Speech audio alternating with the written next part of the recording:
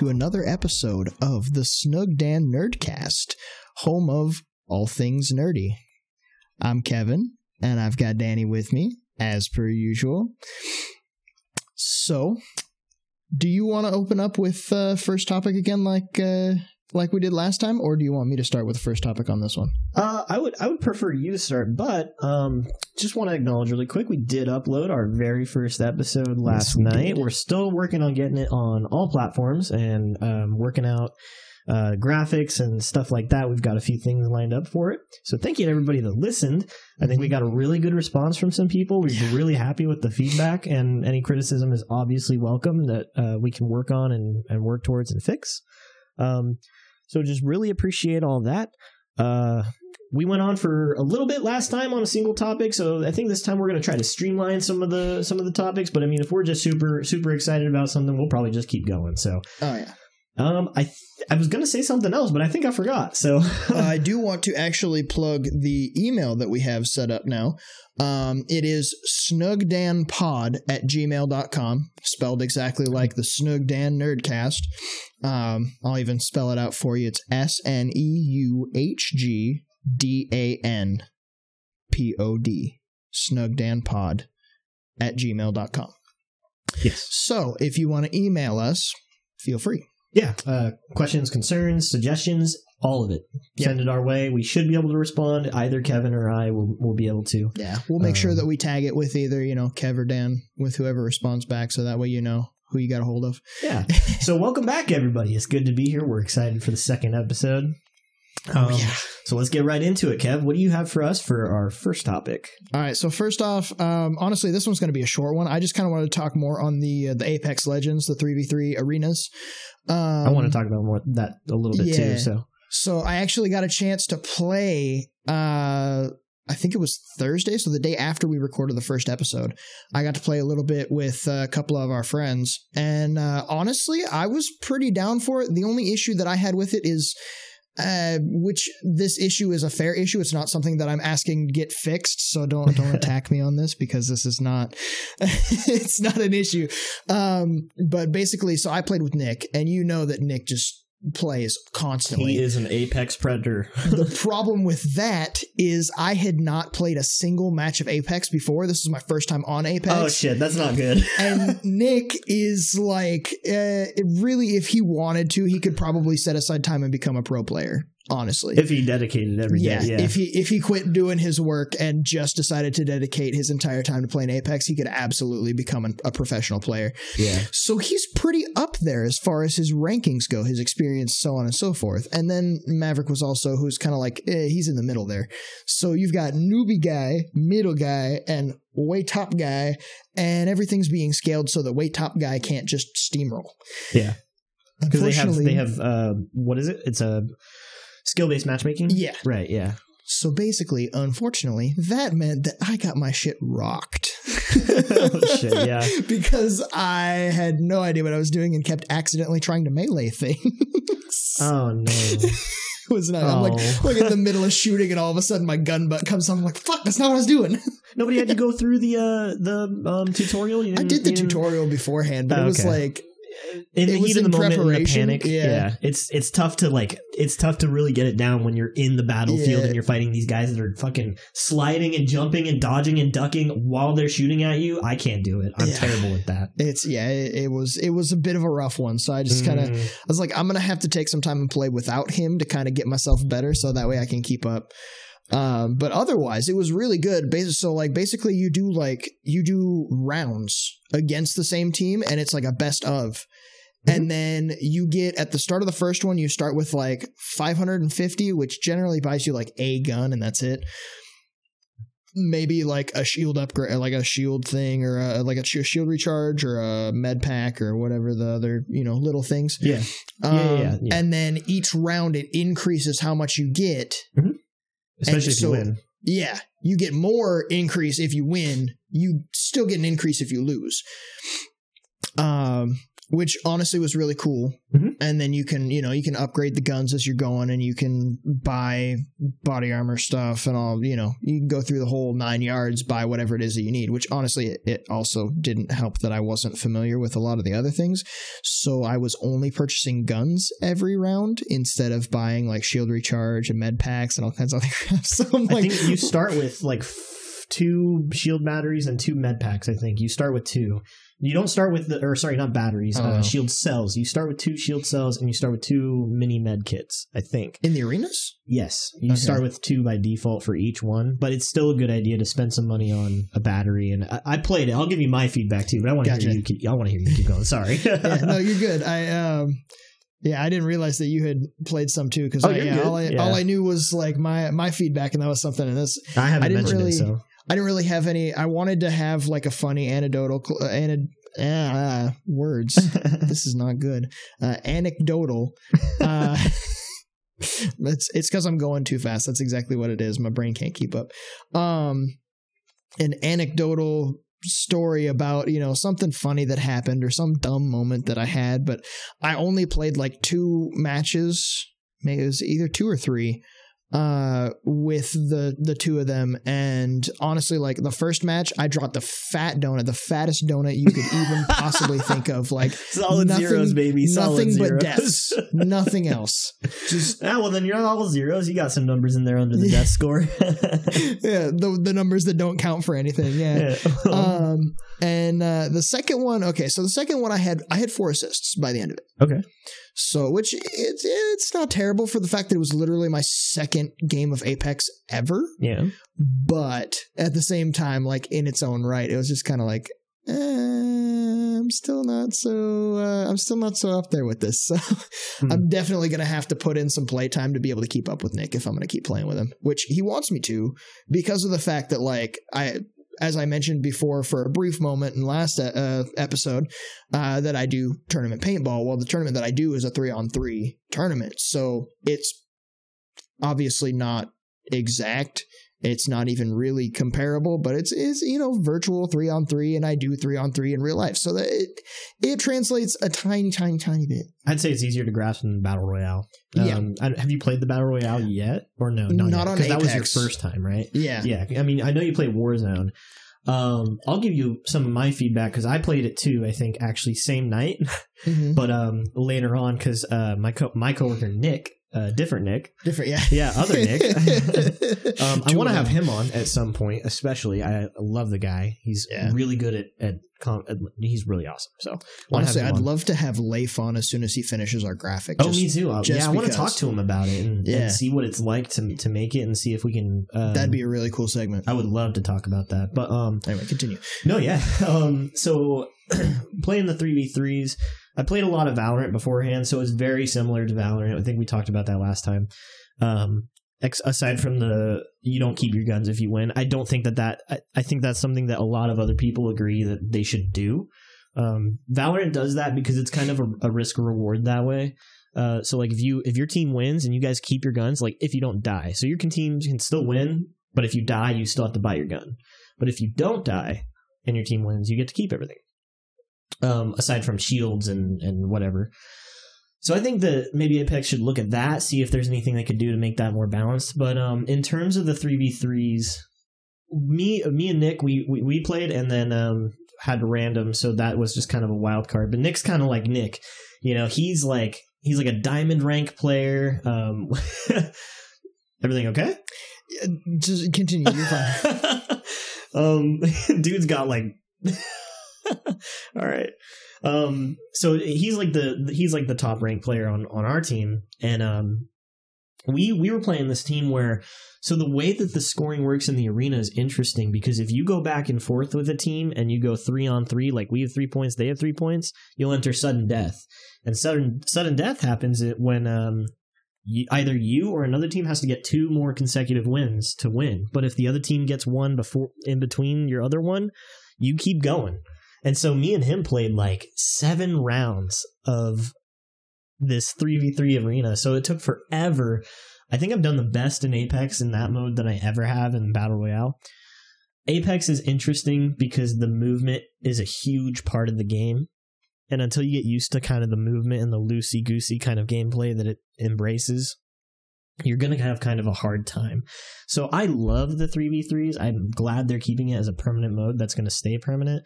I do think it has some like ironing out to do. I think that they have a little bit to work on, maybe like keeping the weapons, like I said, and possibly even fleshing out some of the maps. Some of the maps, because it's just chunks of the Battle Royale map that are isolated. Yeah. But some of the maps, I think they probably could have chosen some better locations. And I think there's a new one that they threw in there too. But I don't think me and Nick played it very much. So I liked the 3v3 arena. Yeah. All in all, definitely down to play more. Just, I definitely need more work. Yeah. Okay. Go ahead and what was the first thing you had for us? Yeah, we're moving on. Yeah, moving on. Yeah. That's kind of all we had there. So, you played GTA 5, right?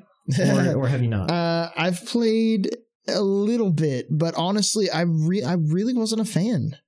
I couldn't get into it. I wasn't about it. That's insane because that's a really popular game. Yeah. Hot take over here. I'm kind of in the same boat too. I played it a little bit. My dad tried to get me into it of all people. He was super into it. Mm-hmm. Had a PS3 at the time though, and it just didn't work well on PS3. So I got into it, played it for a little while, and I don't play it anymore really, but it's super fun. Or it was anyway. They made a casino where you can gamble and stuff, so that's pretty much all I did. Did pretty good at blackjack. But now GTA 6 there's been information on GTA 6 that's been leaked. Finally?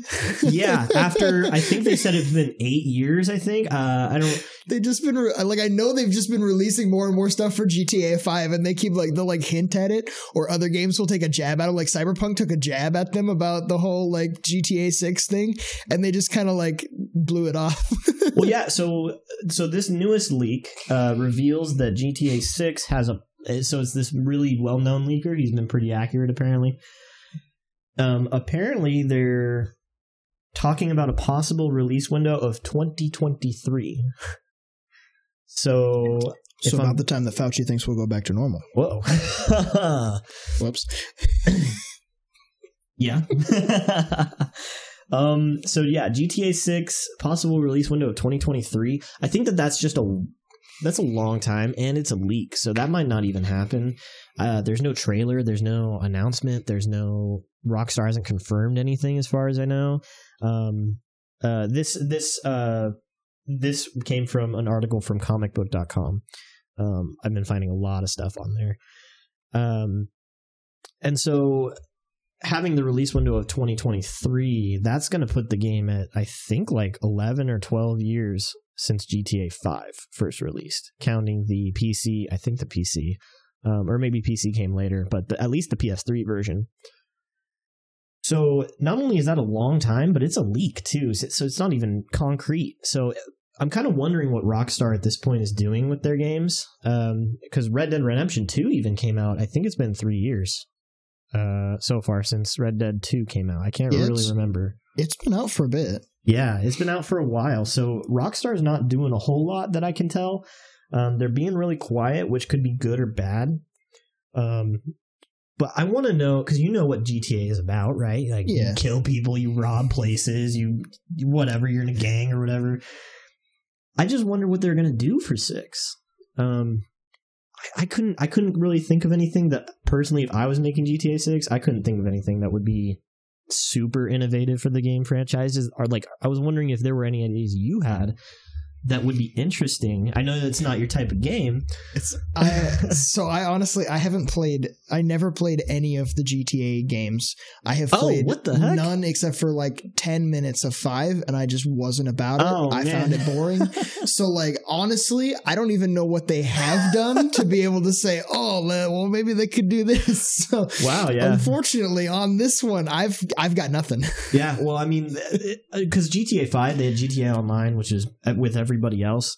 You make your custom character and stuff, and you can do pretty much anything in it. You can rob convenience stores, you can create your own motorcycle club, your own dance club, your own drug distribution center. Like, you can do a whole bunch of stuff. So I just don't know where they're going with it. I don't know what Rockstar's doing. It doesn't really make me excited because I think the part of the reason that they're taking forever, and maybe the reason that they're being so quiet about it, is because they don't want to rehash the same game. And GTA 5 was one of those games that's just so big and it's done so much that I think maybe they're just having a hard time introducing some new stuff. So, well, part of that's their fault by continuously just releasing new stuff for GTA 5 instead of releasing a 6th. God, that's such a good point. That's so smart of you. I didn't even think about that, because you're right. Every update they release, they add a casino, then they add sharks, then they add DLC for, like, I can't remember, it was like a beach or an island or something. I can't remember. I'm not super Epstein's into Island. it. Yeah, so you're right. They do keep adding stuff. And I think one thing that's hurting them too is the purchasable money. You can actually buy GTA money, microtransactions. Those are kind of a hot topic in general because nobody really enjoys them, but at least not from my perspective. I think microtransactions is a touchy subject for some people, but I think that's also one of their problems too, is just releasing the content and updating the game and adding so much to it. It's going to make it so hard for them to improve for GTA 6. So that was my first one. Mine is pretty short as well. So what do you got for our second one? So Kevin, I had to pause the recording really quick because you had to get up and run somewhere. They didn't hear it, but yeah.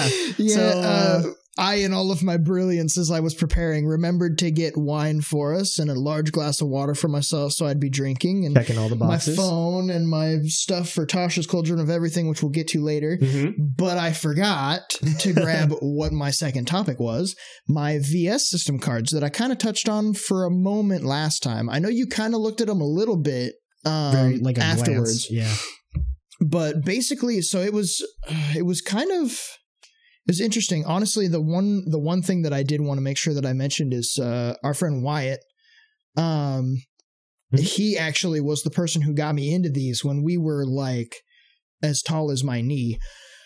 We were little kids, and he got me into these. He found them and thought they were awesome and showed them to me, and we were the only people. I knew nobody else that did VS system cards. It was just the two of us. And we found out one of our friends absolutely knows it. One of our other friends. And so did you guys learn how to play, or were you guys just like, this is Superman, you lose, you know? We actually learned how to play. We used the quick start rules, which I couldn't find the quick start rules. I had the beginner's guide, which comes with the quick start rules. And rather than actually telling you how to play, it just explained to use the quick start rules. Okay. And then explained the rules a little more in depth. So it was like not actually helpful for explaining how it worked. Well, probably bearable though for a young child, right? Yeah. Yeah. So basically you had 3 different kinds of cards. You had like your hero cards. So there were a bunch of different, they were all Marvel and DC characters. So you got like, I've got Evan McCulloch or Mirror Master. Okay. That's a DC character. I've got like the Tim Drake Robin. That's my favorite. And okay, so really quick, are they just so that they can hear, are they color coded for the different types? Yes. So the VS system cards, the character cards have they have like I think that's a red. Yes, that's a red. Sorry. So for those of you who don't know, Kevin is colorblind. I can't believe we didn't mention that in the intro. Which actually, I probably should have mentioned something about that because we actually were talking about my color blindness right before the show. Dan has he's got a RGB mic that fluctuates colors while it's going. And because of how colorblindness works, you're missing certain cones in your eye that recognize shades of color. And what your brain does is when it sees those colors, not traffic cones, when it sees those colors and doesn't have a cone to match it to, it tries to find the correct cone to match it to, and 90% of the time, it doesn't pick a good one. So when his kind of like fluidly fluctuates color, everyone sees it as a fluid fluctuation of color. However, every now and again, it kind of like blinks at me because I'm missing the cone that recognizes the shade that it faded into before it went to the next color. And my brain didn't recognize it properly. So it just went, oh, that's not right. And just... So with like a flicker kind of. So every now and again, whenever we talk about things, if there's anything color coded, you will likely hear me verify from Danny that I have the correct color before I do it, because I have far too often gotten the color wrong and had people get on me about it. We used to tease Kevin all the time. Like we would walk around and we'd be like, "Hey Kevin, what color is that?" And he'd be like, "It's orange," or something, like whatever the obvious color was. And he's like, I can see that color. That's not how color blindness works. Yeah. It was so fun to tease you. Yeah, until I started explaining it to people about how it works, generally their initial thought is, I see in black and white when I say colorblind. So then they're like, "What color is this?" And it's like a bright blue. And I'm like, "Well, that's blue." I'm like, "Oh, what color is this?" And it's yellow, bright yellow. It's a school bus. I'm like, "That's yellow." "Oh, what color is this?" And it's grass. I'm like, that's green. Like, "Oh, you're not colorblind." Yes, I'm colorblind. It's just not. Yeah, you can blame TV for that one. Yeah, pretty much. Yeah. Sorry, get back to your VS, because back to the VS system cards. There's digression that I mentioned would happen all the time in the first episode. So you've got red ones, and then there are also some that are black ones, which usually those are like. Those ones are, I'm not sure why they went with black. Most of the black ones that I have are Injustice Gang. Like that's the specific affiliation is Injustice Gang. So I'm thinking that's why they went with black, was it was just they got a specific special thing. They were part of a special set. I'm not completely sure. But yeah, so you've got those, and those are your character cards. And they all have like a cost to summon, or like a cost to put on the field. Basically, you start with like 50 energy or so. I don't remember the term that they used for it. But basically, like that was how you brought things on the field, and also how you lost. If you ran out of that energy, then you were done. Or if you ran out of cards in your deck, then you were done. So imagine like Yu-Gi-Oh! Or Magic. You use your health every time to put somebody out there. That's kind of weird. Essentially, yeah. Huh. And so basically, the way that you could win the game really easily would be to just get rid of your opponent's points by making them have to keep bringing stuff out to protect themselves. Because otherwise, you just attack directly. Sure. Or you funneled through their deck extra fast. Right. So, but I've got a handful of actual like foil cards too. I've got like Mr. Fantastic in a foil card. I've got a foil card of Ra's al Ghul, Batman. This is Marvel and DC, right? Yeah. So it's all Marvel and DC characters for all. And it's like there's a bunch that like people haven't even heard of. Like, I had no idea who Noah Baxter was, but he's like part of the Fantastic Four comics. I knew about the Submariner. I obviously knew about Professor X. That's a foil card. Darkoth I didn't know about, and he's part of Doom's gang, so he's Fantastic Four. What is he? He's like a purple demon looking thing. See, let me read this. He's attacking the Thing in that card art. Oh, okay. So he's looks like a rubbery thing, like a dark version of the rubbery Thing or something. He's a death demon. Yeah. Whoa, he's Marvel. Yeah, he's he's Doom, which means that he's under Doctor Doom. He's like affiliated with Doctor Doom, so he's part of the Fantastic Four stuff. Huh. So if anyone knows who he is, I'm sure there's a handful of people. There's plenty of people that do. Tons. I was never into the Fantastic Four universe as much as I was like everything else.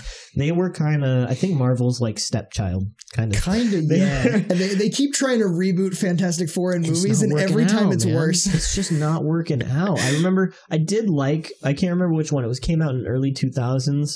Yeah, that one. The one that was Chris Evans as the Human Torch. I think so. Where they was it Jessica Alba as Jessica Alba or Jessica Biel? Jessica Alba as Invisible or whatever. I can't remember. Woman. It's whatever her name is. I liked that one. I liked it, but I guess the critics did not, and they panned it, and they didn't. There's Dr. Doom. Yeah, Dr. Doom. Doom's a foil. That's cool. Yeah. And so Darkoth, let me just read one of these cards really quick because this is kind of interesting. So Darkoth gets +2 attack and +2 defense while exhausted. I'm guessing that would be if you attack. So it sounds similar to magic. So in that one, it was like magic. Like as far as attacking went, if you used it, then it was like if you attacked with it, then it was exhausted. Doom turned one of my best friends into a brainwashed, bloodthirsty monster out to kill me. He's going to pay for that.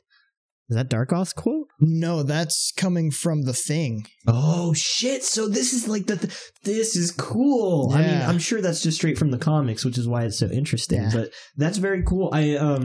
One thing I wished in like Yu-Gi-Oh and Magic, maybe Magic's more coherent. I just haven't spent a lot of time. Magic has it a little bit at the bottom of the cards. They've got like little context bits. But I wish Yu-Gi-Oh especially had more of a coherent like history of the monsters. Like this, you can tell there's history there. Cooler. You're like, I can follow the Thing, and like it gets you interested in the comics. You want to start reading. You want to learn about these people.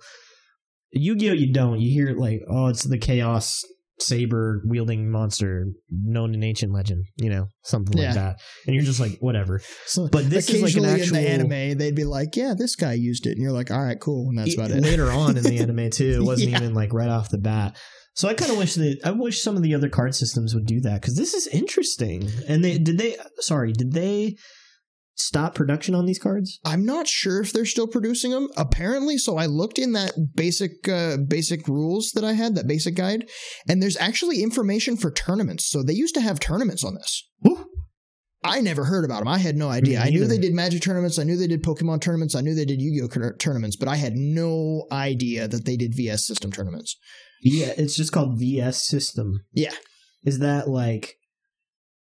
just because they made a card system for the heroes, or does VS stand for something? Or I don't think I think it might have just been like versus system kind of thing. VS system. Yeah, because Marvel and okay, so they're versing each other. I think so. I think I don't quote me on that because I'm not 100%, but I think that would make sense. Huh. Well, this is really interesting now that I kind of read the card, because before I just looked at it. Yeah, just kind of looked at the graphics and stuff. Yeah. This guy has 12 attack and 11 defense, whatever that means. I don't know if it's like Magic. He's beefy. Like here's that Hook. A big one? Here's a 3/3. Whoops, he fell off the table. I'm not good at throwing cards. Here's Bronze Tiger's a 6/6. Noah Baxter is a 1/2.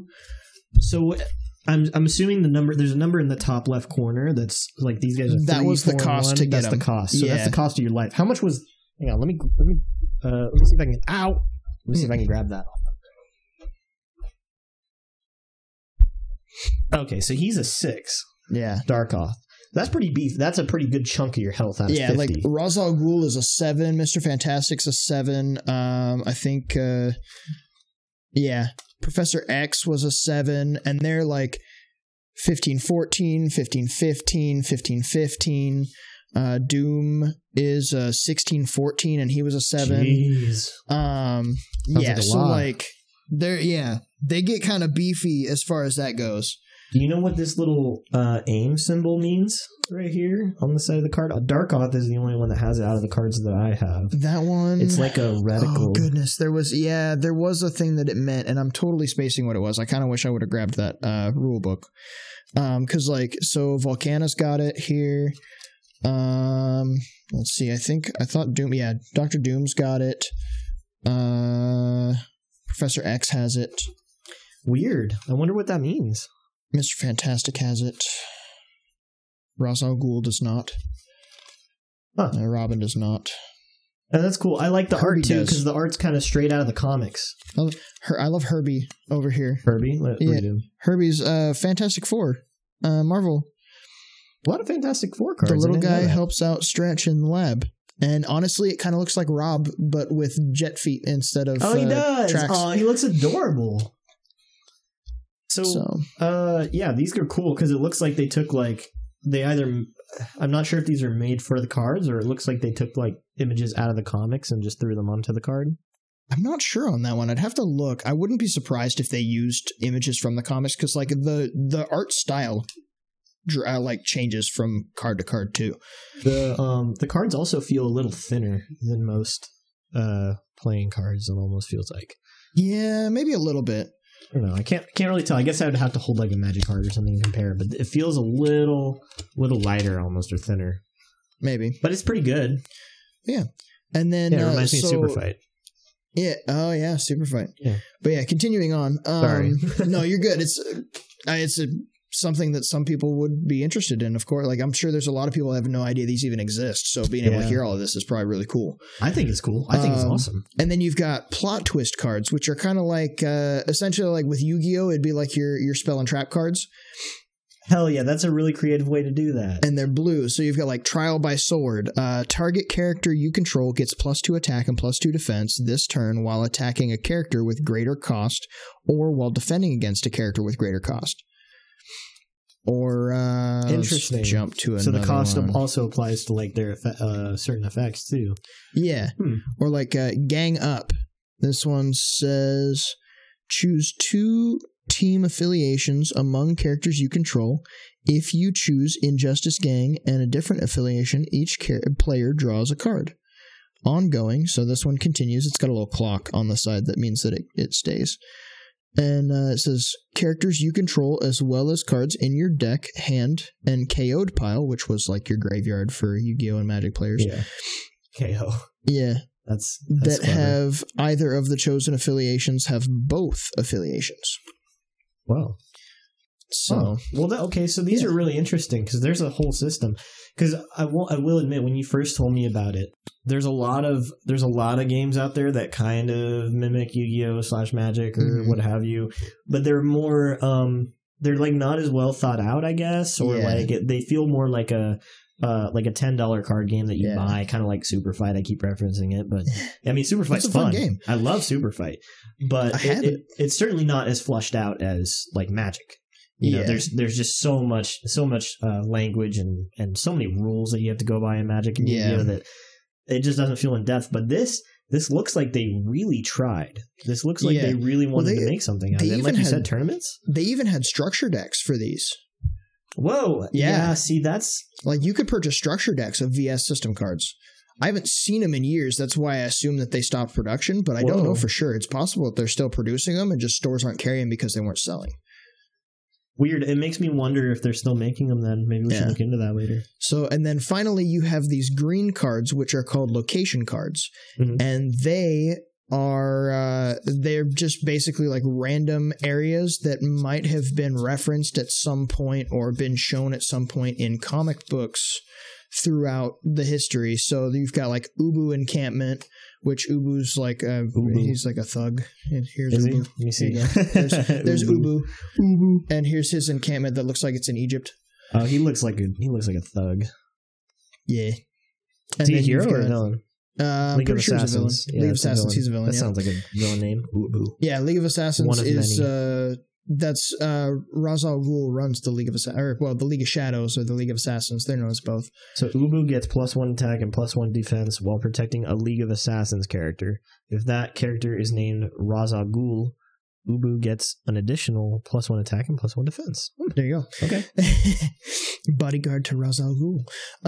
And then you've got places like Reed's Workshop and Brotherhood Hideout, Bat Computer, House of L, which is a Superman reference because Kal-El, House of L. Oh, yeah. Isn't that okay, I've seen so many, just to talk about Superman a little bit, I've seen so many versions. Does he live in an iceberg? Is that what he's supposed to live in? Or is that just something that I saw in like a cartoon or something, or like a weird reference and it's just not true? Or because in the movies he lives in a regular ass house and in Metropolis. Yeah, so he has like basically in those adaptations, he has homes in like New York City, Metropolis, whatever. It's Metropolis, but it's New York City. Yeah, they call it a Metropolis. Yeah. But he also has like essentially it's treated as like his hideout, essentially like his base of operations. Okay, so it's not an iceberg; it's like a separate planet. It's like if memory serves, is like the last chunk of Krypton that's left, essentially. Whoa! And he just kind of lives in it. So it's out in space. Like there's a possibility I'm wrong about, it, but yeah. Oh, I always thought it was like Antarctica or something, and he just lives in this giant iceberg. And I was like, why would you choose an iceberg? But that's just stuff I've seen in like parodies and references to. So I'm not very well in like knowledgeable in like DC stuff. So an iceberg honestly wouldn't be preferable considering like he gains a lot of his power from the sun. So like without the sun. And that's shorter days you're too. in the ice area where the sun doesn't reach. That's how it doesn't freeze. Yeah. Like, I don't know about that one. Well, dude, those cards are cool. Maybe one day we can learn how to play them and give it a shot. I wouldn't mind. That'd be cool. And we possibly could even maybe their value of worth. I don't know. I was going to say all of the, not. sadly, like most of the foil ones were mistreated when I was younger because I didn't know how to care for cards very well. So like a lot of the ones that would likely be worth money are just trashed because we're dumb kids. And we bend and break. It's like our parents when they were younger putting the rookie cards in the spokes of their bike tires. Dude! Now you know how many adults I have talked to that had like Babe Ruth's rookie card clipped to their fucking spokes of their wheels, and they're like, I wanted to kill myself when I found out how much that would be worth. Now that you're talking about it was nothing. Do you know about the craze that's going on right now with all cards?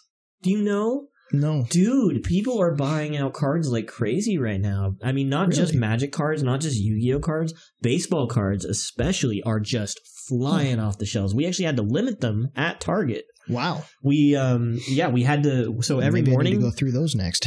Yeah, so I've got a bunch of those. You really should. Literally, I've got a whole shoebox that I had like a mixture of like it's like baseball cards, football cards, random like playing cards, like 52 card playing cards, parts from game like card pieces from games that I lost the rest of the pieces to, and it had my VS system cards in it too. Whoa. And so I dug through and I pulled out all the VS system cards. It's crazy that you still have it, because normally when people go through moves, they lose stuff like that. But my dad even has like this huge collection of hundreds upon hundreds of baseball cards up in one of our closets. I should tell him to pull them out. But yeah, people are buying cards right now, dude. It's crazy. Baseball cards. We actually have our assets protection guy. He actually goes out in the morning at 8 a.m. and he tells people to form a line because they come in and they buy stuff out so quick. We limit it to 3 packs per person. Wow. And they fly off the shelves like that. It is. Wow. That was a good snap. That was a really good snap. That's gonna come in really well on the audio, I'll bet. But yeah, they fly off of the shelves, dude. It's kind of nuts. I don't know why. Crazy. I don't know if the pandemic has just made people bored and like they're just checking out old hobbies, but it seems it just seems like they're just reselling them and just collectors are just interested again. It's kind of crazy. So definitely look into it. But yeah, people are just buying these cards. I can't even remember what triggered that for me. I guess it was just your VS system, but I was just so surprised that people are just so interested in buying cards again. Yes, it's crazy what comes back. All right, well, we've spent a good chunk of time on VS system, so let's move on. I love it. Yeah, really I love it too. That was so interesting. I want to revisit that at some point. We definitely can. Maybe not this cast, but another time we'll take a look at it. So another Marvel deal, I guess. We can talk about a little bit of Marvel stuff again. Okay. So I was just reading, again, it's from comicbook.com. So you know how we talked about the Spider-Man universes and Tobey Maguire, Andrew Garfield, Tom Holland? Yes. So I want to know what your thoughts are. There's no concrete. I don't think Marvel said anything. I honestly don't think it's going to happen. But recently, I think it was on the 7th, Andrew Garfield came out from the Amazing Spider-Man movies. Mm-hmm. He came out and he was like, and they asked him, are you going to appear in the Far From Home trailer? Or in the Far From Home films? I've been hearing about this. Did you hear about this? Yeah. So I heard about this is a while going on. For a while they've been talking about bringing in the multiple Spider-Man thing into Marvel, the live action. Yes. So basically they were asking him like, hey, are you going to come back? And most of what he said is, don't count me out. He was like, I haven't been asked yet to come back, I think is what he said. He said that Marvel hasn't asked him yet, but he's definitely alluding that there's a total possibility that they're going to bring him into the multiple universe Spider-Mans in Far From Home, which is just really exciting. So I wanted to ask, do you think Andrew Garfield would make a worthy addition to Far From Home? I honestly think that it wouldn't. I kind of like the idea of doing the whole Spider-Verse thing, because I honestly loved Spider-Man Into the Spider-Verse. I thought that was great. I loved it. I hadn't heard of any of the other Spider-Mans. I didn't even know about the Gwen Spider-Man. I didn't know that was cool. I knew about a handful. I didn't know about all of them, but I knew about a handful of them. Peter Porker. Is that real? Is that an actual comic? It is. It is? Oh my god! I thought that was like a meme for the movie. No, and what about the tech girl? Is that a thing too, where she makes a robot? Wow, they are so creative. Yeah, there's a lot of different stuff with the Spider-Man. It's actually really cool. Did Tobey Maguire change? Because I could have swore before he had said no. What? Tobey Maguire to Andrew Garfield coming on, or no, to multiverse. I might be wrong. It might have been. Well, I'm gonna have to look this up now because if he said no, I'm not watching the film. I'm just kidding, but it might have been. Yeah, it's either that or it might have been just Tom Holland denying that it was happening. What? So he's not going to be old Spider-Man in the film? I don't remember for sure, but I want to say, like, personally, I want to say that I thought I saw something about like them talking about it and Tobey Maguire being like, no, that's not happening. Wait, I thought that was the whole, like, I thought that was a Marvel thing that they confirmed. Like, we're going to have old Spider-Man and he's going to appear and Tobey's going to be in it. I thought they already like cast him and everything. I'm pretty sure that they confirmed that they were going to do old Spider-Man in the like live action, but it's entirely possible that I'm thinking of something different. Are you talking about Into the Multiverse, like the animated? No. I'm talking about like in the like them bringing it into the multiverse. I heard them talking about like I heard rumor of it like a while ago. Okay, that they were doing, which is entirely possible that he did say no, and then they were like, no, look, here's all of these things, and he was like, all right, yeah, I'll do it. But it's either that or I'm remembering Tom Holland saying, no, that's not happening. They're not doing the multiverse thing. And then Disney turn around later and we're like, yeah, we're doing the multiverse thing. Because I'm going to look it up. Okay. Yeah. I remember hearing that someone said no. So this is just from Games Radar. This is just the first thing that popped up. Mm-hmm. Marvel dub actor might have just confirmed Tobey Maguire's return in Spider-Man 3. Marvel's worst kept secret might have just been confirmed. An Into the Spider-Verse sequel is out in 2022, though dubbing for No Way Home's December release may be imminent. So it is a rumor. So it's not confirmed that Tobey's going to be in Far From Home, right? From that, yeah. Oh. When was that released? When was that article? That was in April. Okay. April 8th, 2021. Okay, yeah, that's like just Tom Holland denies that Tobey Maguire and Andrew Garfield That's appear. what it was. Whoa. There it is. This That's is from the one. IGN. That's the one. Okay, that's what I was remembering. Tom Holland was like, no, this isn't happening. It's not true. Oh, no. That's so tragic. Okay, shoot. It's entirely possible that he was told that he couldn't divulge information or that he was supposed to deny it or something. Yeah. Or that they hadn't decided on it yet. And he was just like, no, it's not happening. Like, but we haven't heard anything so far after that, right? As far as I know, yeah. Like, nah, it's not happening. That's kind of tragic. I think that it would be a really good idea, even if they weren't in the movie, like because that's kind of expensive. I'm not gonna lie. I don't know how expensive Tobey is anymore. To get all three of them, but all three of them is really expensive, and it's Spider-Man. It's not like Avengers. Yeah. They didn't spend decades setting it up. Oh. But I think that having them like maybe for the last act, would be awesome. I don't know anything about Far From Home, but So I guess then let's just move it into. Do you think that they would be good additions to the movie? Because we kind of diverted from your answer a little bit on whether or not you think Garfield should be in it. I honestly I like the idea of it. I do think that it would be a really cool thing to do. I would honestly be more so curious as to how they wanted to actually work the whole Spider-Verse thing into the live action MCU. Yeah, so when we say that the Spider-Verse thing, yeah, because I keep getting it confused with the Spider-Verse movie versus the live action films. The live action films so far have not acknowledged the existence of different Spider-Mans because that involves the ones we know and love right now. Like there was no Avengers in the Tobey Maguire universe, right? Yeah, because because like Tom Holland and all these other Spider-Mans, they all exist on their own plane. Like the other ones before Tom Holland had no Avengers. Yeah, right. Yeah, so it's a totally separate deal. Yeah, okay. There haven't been any avenues for any of the multiverses until Endgame. Right. Okay. Because usually in every comic book that runs multiverse stuff, 90% of the time, the way that's set off is with speedsters. Speedsters? Yes. What is time that? travel. Oh, no. So speedsters are the Flash, Quicksilver, people like that. Oh, my gosh. Okay. Basically, what they do is when they time travel, when they reach the speed that allows them to travel through time, that creates an alternate universe. That is the time theory that they use on a regular basis for multiverse type stuff. Sure, of course. So whenever they put in like, this is this universe, this is that universe, if they want to connect them, all they have to do is bring in time travel of some sort. So they started time traveling, like officially time traveling, not time looping like in Doctor Strange. They started time traveling, and that opens up the possibility for alternate universes, specifically because of changing timelines, etc., etc. Which is where different, having second Captain America, which I do have to revise because they did have that other Captain America that they brought in, and apparently something happened with that. I didn't watch any of Falcon and the Winter Soldier. I kind of wish I had, but I didn't.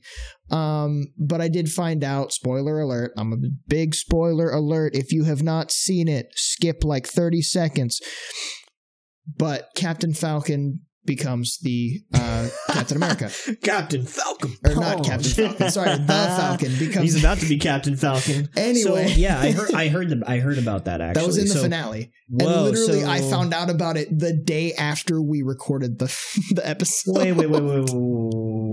Wait. This is a comic, like this is part of the comics. That does actually happen at one point. Yeah, but I thought at the end of Endgame, didn't Falcon get He did get the shield, yes. And he was just like, here, you're Captain America now. Didn't everybody know that was going to happen? He kind of was like, someone needs to take up the mantle. He didn't necessarily directly say you're Captain America now. He just kind of was like, make sure that the mantle is carried. Got it. Essentially. Like, it was one of those like, I'm giving it to you because I trust you to either take the mantle yourself or find someone worthy of it. Okay, so they just kind of confirmed it in the series then. Essentially, yeah. But that was season finale of season 1 of Falcon and the Winter Soldier. Whatever. I mean, good for him. Good for Falcon. I actually, the way that I found out about it was it was a Screen Rant bit on Snapchat where they actually talked about the actor, his son's reaction to him receiving the shield in Endgame. Basically, his son took a couple of days for it to register. So his son was looked at him when it happened in the movie, was like, so wait, are you Captain America now? And he was like, well, I think I am. And he goes, cool. Like in real life? Yeah. Whoa, that's funny. And just kind of that was it. That was I think so. Cool.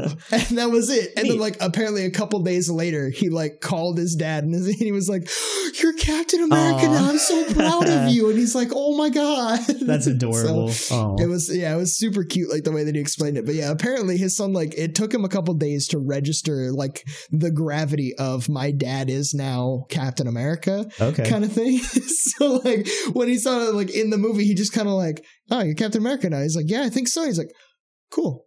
Gotcha. And that was it. And he was the look on his face was he was hurt initially. That was his son's reaction to it. That was it. Oh, come on. It's a big deal. I'm Captain America now. Yeah. I'm America's ass now. My ass is great. There you go. So now I promise not to go on any more tangents when I ask you. So Andrew Garfield, and I guess now also Tobey Maguire. Yes. What do you think? Because you know how I feel. So I personally, if they're going to do it, I think they absolutely need to have either Tobey Maguire as the old Spider-Man or they need to get somebody that's never been in any superhero movie at all that can take that place. Huh. That'd be an interesting move. It's either got to be someone we know and love as Spider-Man or somebody who's never done it all. Who was it that played Holmes? Or no, not Holmes. Jeez, what am I thinking? Watson in Sherlock. Yeah, I know. I'm spacing his name too. Get him in there. That guy. He was in Captain Marvel. Oh, was he? Yeah. Oh, I didn't watch Captain Marvel. That's why I don't know. Yeah, I didn't watch. Was he a side character? Or? No, he was the guy who murdered her mentor. Whoa. Oh, okay. Straight up, he was a good guy, bad guy. Yeah. See, it would have been cool to have him come back with. Well, I guess I was going to say it'd be cool to have him come back with Downey, but Downey's gone. Maybe not forever, but yeah. Hashtag bring Tony Stark back to life. Actually, sorry, I said it grammatically correct. My bad, I messed it up. So, not to continue on to the Marvel superhero thing because we did that a lot last podcast. Yeah. But one last thing is, and I looked it up just because I was it's not written down on my thing as one of our topics, but I'll just include it in this because we're already on it, and we'll make it pretty brief. Yeah, try to. Yeah. So Doctor Strange 2, I'm so excited. Yeah. So the other rumor I heard was that it was supposed to come out this year. Doctor Strange 2 was supposed to release this year, but because of the pandemic, they pushed it back for whatever reason. I can't really think of why, because there's been a lot of movies that came out aside. Maybe they just want to do it right. Honestly, there hasn't been near as many movies as there have in the past. Like a lot of productions have slowed down. Also, basically anytime there's an outbreak of COVID on the set, like they shut down the entire set. Right. So that kind of delays things a lot too. So honestly, and with how much hype is behind Doctor Strange, because honestly, he's a badass. One of my favorite. Really he's one of my favorite all-time heroes ever. I'm so really for Doctor Strange. He's really cool. I like all of the stuff that's behind, because that's another way that they can actually bring in like multiverse stuff is through him, because if he reaches that level of power, which he's getting there already, does he in just the comics? Like the two, I believe so. I mean, he's got the time stone, right? Still, or does he still? Was he wearing his necklace in Endgame? No, because the stones were destroyed. Yep. No, so he doesn't have the time stone anymore. That's interesting. That's another thing. Like another thing for another day that I want to go down. A road I want to go down. We're not going to do it today because we don't have the time for it. But another time, I want to talk about the Infinity Stones, because there's some stuff behind the Infinity Stones that people don't know about that is so much more in depth. That would have been so much more badass. Like, Endgame was badass, but there was something else they could have done that would have it would have blown some shit out of the water. There was actually you remember Danny Phantom, the cartoon? Yes. There was actually I didn't realize it till now, because I just started, because I never read the comics or anything, but the movie where Danny Phantom actually reveals his identity to his parents and everybody finds out and stuff, that's actually a reference to Marvel and Avengers, because the villain in that movie, uses a gauntlet with stones to alter reality. And there's a time one, there's a alter reality one, there's a power one. It's a direct reference, and I didn't realize it till like recent history. It's very cool. I can't remember what the movie is, but look up the movie where Danny Phantom fights this clown dude who has a gauntlet that can change reality. It's really cool. Gotcha. Really good movie. So yeah, Doctor Strange 2, excited. So we'll move on to the next topic. Also, another minor tangent on it is one thing that a lot of people overlook a lot is in Thor Ragnarok. Oh yeah. When his sister comes back and she's walking through the trophy room, there is an infinity gauntlet with stones in it that's gotten, and she just goes fake and pushes it over. That's hilarious. I need to rewatch Ragnarok now because that's so funny. So yeah, I laughed when I went back and watched Ragnarok, and I was like, oh my god, I forgot this was even here. That's hilarious. Wow, that is hilarious. So, but yeah, okay. So moving on from that. Sorry, Marvel. I think it would be worth it to give a whole podcast just talking about Marvel and superheroes. Need to, I would love to, because I'm just super into it. I'm not very knowledgeable, but I'm very into it. So, what's your third topic, my man? My third topic was on. It's going to be on Wizards of the Coast stuff in general, kind of. Basically, it's kind of a two-parter. So, first off, I wanted to talk on some things about Tasha's Cauldron of Everything. Obviously, that came out in November, I believe. And we didn't start the podcast until last week, so we're like almost 6 months behind the release date on that. However, the day before we record the third episode, they have a new book that's coming out. Oh boy. That is called, let me bring it up here because I had it in my head and now I'm totally forgetting. Is it another Tasha's Cauldron? Or no, it's something different. Totally different book. Yeah. Is it like... I'm not 100% on what's in it at the moment. Okay. But gotcha. I am... So this is straight off the D&D Wizards website. Van Richten's Guide to Ravenloft. Ravenloft. Yeah. So basically, looks like they've got like a new area to explore, like a new type of... like a new land, essentially. Looks like you've got host of new backgrounds, trinkets, themed specifically for horror setting, as well as new characters, lineages, including the Damphir, Hexblood, and Reborn. Ooh, so they're adding vampires as a playable race, as not a homebrew anymore. What is it? It's a Hexborn? Hexblood. But Damphir is the or Damphir, I believe, is the vampire race. Well, vampires are kind of hot right now. I don't know if you noticed, but there's a lot of stuff like coming back. There's a lot of anime right now that's coming out that's vampire heavy. I think a lot of comics that are coming out that is vampire. So anyway, but keep going. So this Ravenloft is supposed to be like more horror thriller type theme setting. Yeah, I want to add too. Sorry, the stuff that you guys like that I don't like because I'm a wuss. You're not a horror man. The reason vampires are probably really hot because RE8 released, and there's a very heavy set, wonderful looking vampire lady that everyone's in love with. So, gotcha. I think that's part of the reason of the hype behind some. I guess there was some hype behind vampires before that too, but Resident Evil 8 comes and goes. Yeah.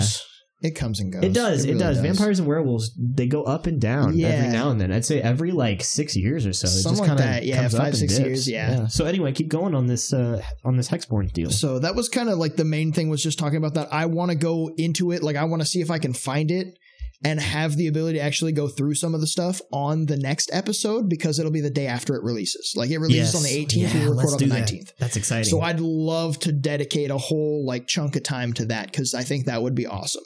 Okay. So I just want to make sure that I put that out there. So retrospect, we've got it, and people can look forward to that, because it's coming. It comes out on the 18th, and we record the next episode on the 19th. Have you ordered it, or are you just going to? I haven't yet, no, but I have my ways. I hear you. So anyway, into the tashas portion here. Let's go. I just wanted to, first off, I'm going to go through just a list of all of the new subclasses that they put into this one. So I actually went through and honestly, man's got a note sheet. I know, I showed this to Dan and he was like, wow, I'm heavily impressed. And I needed something to do when I had to stay up late, because I had night shift, and then today I worked a mid shift for this week, and I'm used to working early, and I'm going back to early tomorrow and Friday. So my sleep schedule had to get all wonky crossed. Basically, I tried to stay up. I stayed up till 3 a.m. Monday night, and I still didn't sleep in. I woke up at 7 and I was awake, and there's just nothing I can do about it. So gotcha. Yeah. It's ingrained. It happens, especially when they make you flip your schedule like that. The sleep schedule hurts. So basically, I went through, and they had the artificer, however you want to say it.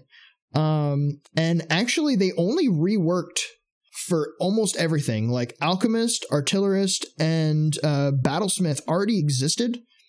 So those are technically reworks or reprints. Okay. And then they added some extra infusions, and they released armorer. So I'm very not knowledgeable in the artificer and whatever the other one you battlesmith. That's part of the artificer subclass. That's a subclass, yeah. So I'm not very knowledgeable in the artificer thing. I'm not super into it either. I'm just listing off all of the ones that they released and then there's a couple that I wanted to touch on that I'm going to go into. You're good. You're like, I'll get there, bro. Yeah, we're getting there, making our way. Hell yeah. So they released new stuff for every single playable class that they have printed. Everyone. Mm-hmm. So granted, it was only the one new one for armor or for artificer, which was the armor subclass, but they did reworks on 3 others and released some new infusions. Barbarian, they released the Path of the Beast and Path of Wild Magic, which I kind of wanted to look into wild magic, but didn't get a chance to dive into it because it's been hectic and I've just been trying to make things fit. So wild magic, they did something to it, or at least. Barbarian. So sorcerer was wild magic beforehand. Right, that's a sorcerer thing. They gave a wild magic path to barbarian.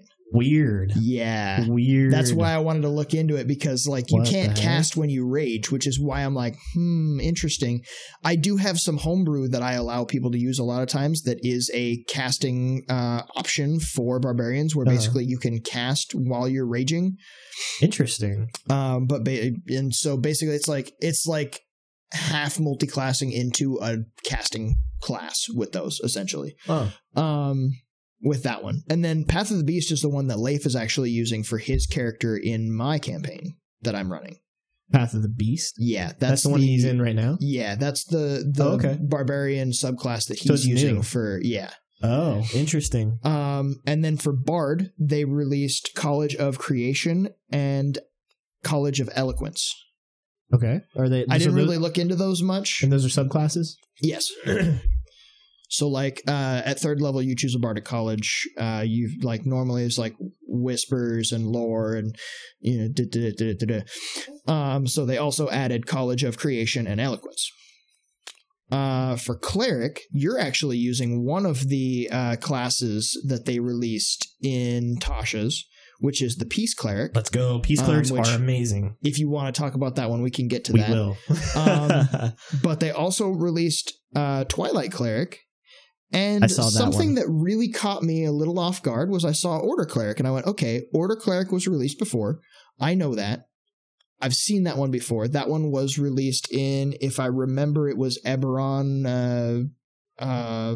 not the Wayfinder's Guide to Eberron, but the other Eberron, which I'm spacing the full name of. And I marked it as a rework, and then I read through it, and they didn't change anything. They literally just straight reprinted it. So Wizards of the Coast, man, I wonder if there was like an inconsistency or something they had to fix. I'm not sure, but you couldn't tell from what you read. I took the print from the Eberron.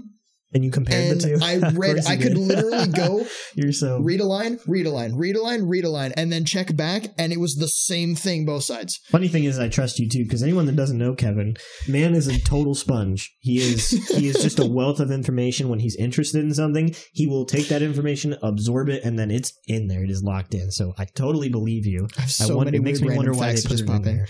Yeah. But yeah, I was really confused by that, because literally Order... I marked it as a rework, and then I put a fat question mark next to it after I read through, because everything was the same. So I don't know why they put Order Cleric in there. Interesting. Because it's the same. And then we had Druid, which released... They had a rework on Spores, because Spores already existed. Spores Druid. Oh, Spores. Circle of Spores. Oh, okay. That's the Circle of Spores, yeah. Okay. Yeah. And then they released Circle of Stars and Circle of Wildfire, which, if memory serves, Circle of Wildfire is what Parker's playing in that mini campaign that we were doing with Crystal, wasn't it? Was it? I don't know. I don't remember. He was either playing Wildfire or Spores, I believe. But yeah, so there's that. Interesting. Fighter, this one I really want to look into the two that they released or at least one of them, because it seems really, really cool. Leif did multiclass his character into the Rune Knight fighter, or the Rune, Rune Knight, yeah. I hear Rune Knights are powerful. It's pretty cool. They're pretty dang strong. I didn't get a chance to actually go through all the differences, but I had initially planned on talking about the differences between the UA Rune Knight and the release for tashas, because there are differences that Leif was trying to let me trying to have me mash the two of them together, and I was like, we're gonna go with either release or UA. What's up? Is that tough to do, to mash them? It's not that it's tough to do. It basically, like, there's a handful of things where it's like, oh, this didn't exist in the UA, does exist in tashas, or vice versa. This was written this way in the UA, and then when they released it in tashas, they simplified it. And they take a lot of rewording and a lot of like fitting puzzle pieces together. Essentially, it'd be more like just copy pasting the old over the new. And I just kind of was like, no, we're gonna stick with either you use the UA or you use tashas. You're not using both. I think that's fair. It's easier for me to keep track of. Yeah, exactly. And then they released Psi Fighter, which psychic? is like a psychic. Yeah. Ooh, very earthbound. So they're starting to get into psionics, which is something that was really cool in Pathfinder that I played around with. And then they also put some expansions into the Battlemaster class. So they added some new maneuvers. That's what Gorg, the rock guy that you guys fought at the training camp in my campaign. Yeah, okay. He was a Battlemaster. Oh, got it. Okay. And then for Monk, they released the Way of Mercy and the Way of the Astral Self, which Astral Self sounds like possible moving towards some Doctor Strange stuff that would be kind of cool. You know what it sounds like? It sounds like they're kind of expanding into, like, because Wizard of the Coast has always incorporated like different subclasses, like, but I feel like they've always been kind of this same niche category, or like, I don't know what the right word is, but same kind of niche blanket that they put over everything. Mm-hmm. And this kind of sounds like they're starting to go kind of out there a little bit. And I love it because it lets you create so many more different campaigns and stories. Like the was it the Sci-Fighter or just Sci-Fighter? The Sci-Fighter. That sounds like a TIE so fighter. Cool because that sounds so cool because if you've never played Earthbound, I don't think you have. I haven't, no. Or I've any of the listeners. Play, yeah, Earthbound, Psy is your whole thing. Yeah. Everything you do is psychic. You know Ness from Smash Bros. And Lucas. It's just cool because in those games you're actually pretty beefy as a fighter. So it opens the door for you to be able to make more campaigns in more modern settings, I think, and more fantastical settings other than just the classic medieval dragons and what have you. Yeah. Without having to dip in like Shadowrun stuff or Pathfinder or anything. Which is what I really liked about the Modern Magic UA that I was using. Yes, and that you showed me. Yes, yeah. I like that too. So very cool. But yeah, and then the Astral Self is like another push into essentially psionics. So honestly, I think they've recognized how popular psionics have been in Pathfinder, and upon recognizing that, they're going, okay, we need to kind of expand a little bit. Let's give them the psionics that they want. They already had kind of dabbled in it a little bit, but it was only a UA. They hadn't actually like official released it yet, and now they're finally starting to official release, which is really nice. Have you read if they're do you know if they're good? I haven't yet. I need to do more study work on the psionic stuff that's coming out. Okay. I only had a couple of classes that I was officially going to like talk on. Okay. Yeah, keep talking. I want to hear more. 2 of them and the order rework that wasn't a rework. It was literally a copy paste. Right. But and then Paladin released Oath of Glory and Oath of Watchers, which I don't know. I haven't looked at them. Okay. Ranger, one that I did want to look at was I was a Ranger in my first campaign. Yeah, the very first campaign I've ever done. Well, not that I've done that I've ever played. Is the Fey Wanderer. Okay. Something that came out. That sounds really interesting because honestly, it kind of sounds like there's a possibility you might be able to do because so Maverick in his campaign that he's running, we've ended up in the Fey doing things in the Fey on a couple of occasions. Go over Fey for me really quick. I'm so sorry to interrupt you again. It's fine. Go over for it. The Fey, so canonically, the lore is that elves actually were in the Fey. That's why a lot of stuff that's related to them, their abilities and stuff, is like Fey ancestry, stuff like that. Essentially, the Fey is like a perfect match of the material plane, but it's where races like satyrs, fairies, stuff like that would exist. Okay. That's what I was going to ask is like the Fae are like fairies and wisps and stuff like that. Yes. So that makes a lot of sense then that they would add that as a subclass for the Ranger because I mean, you're in the forest. That's where the wisps and fairies and those type of creatures live. So like honestly, that subclass of Ranger would honestly probably incorporate really well into Maverick's campaign. So I'm kind of looking at it going, oh, maybe I want to look into that a little bit with my rogue.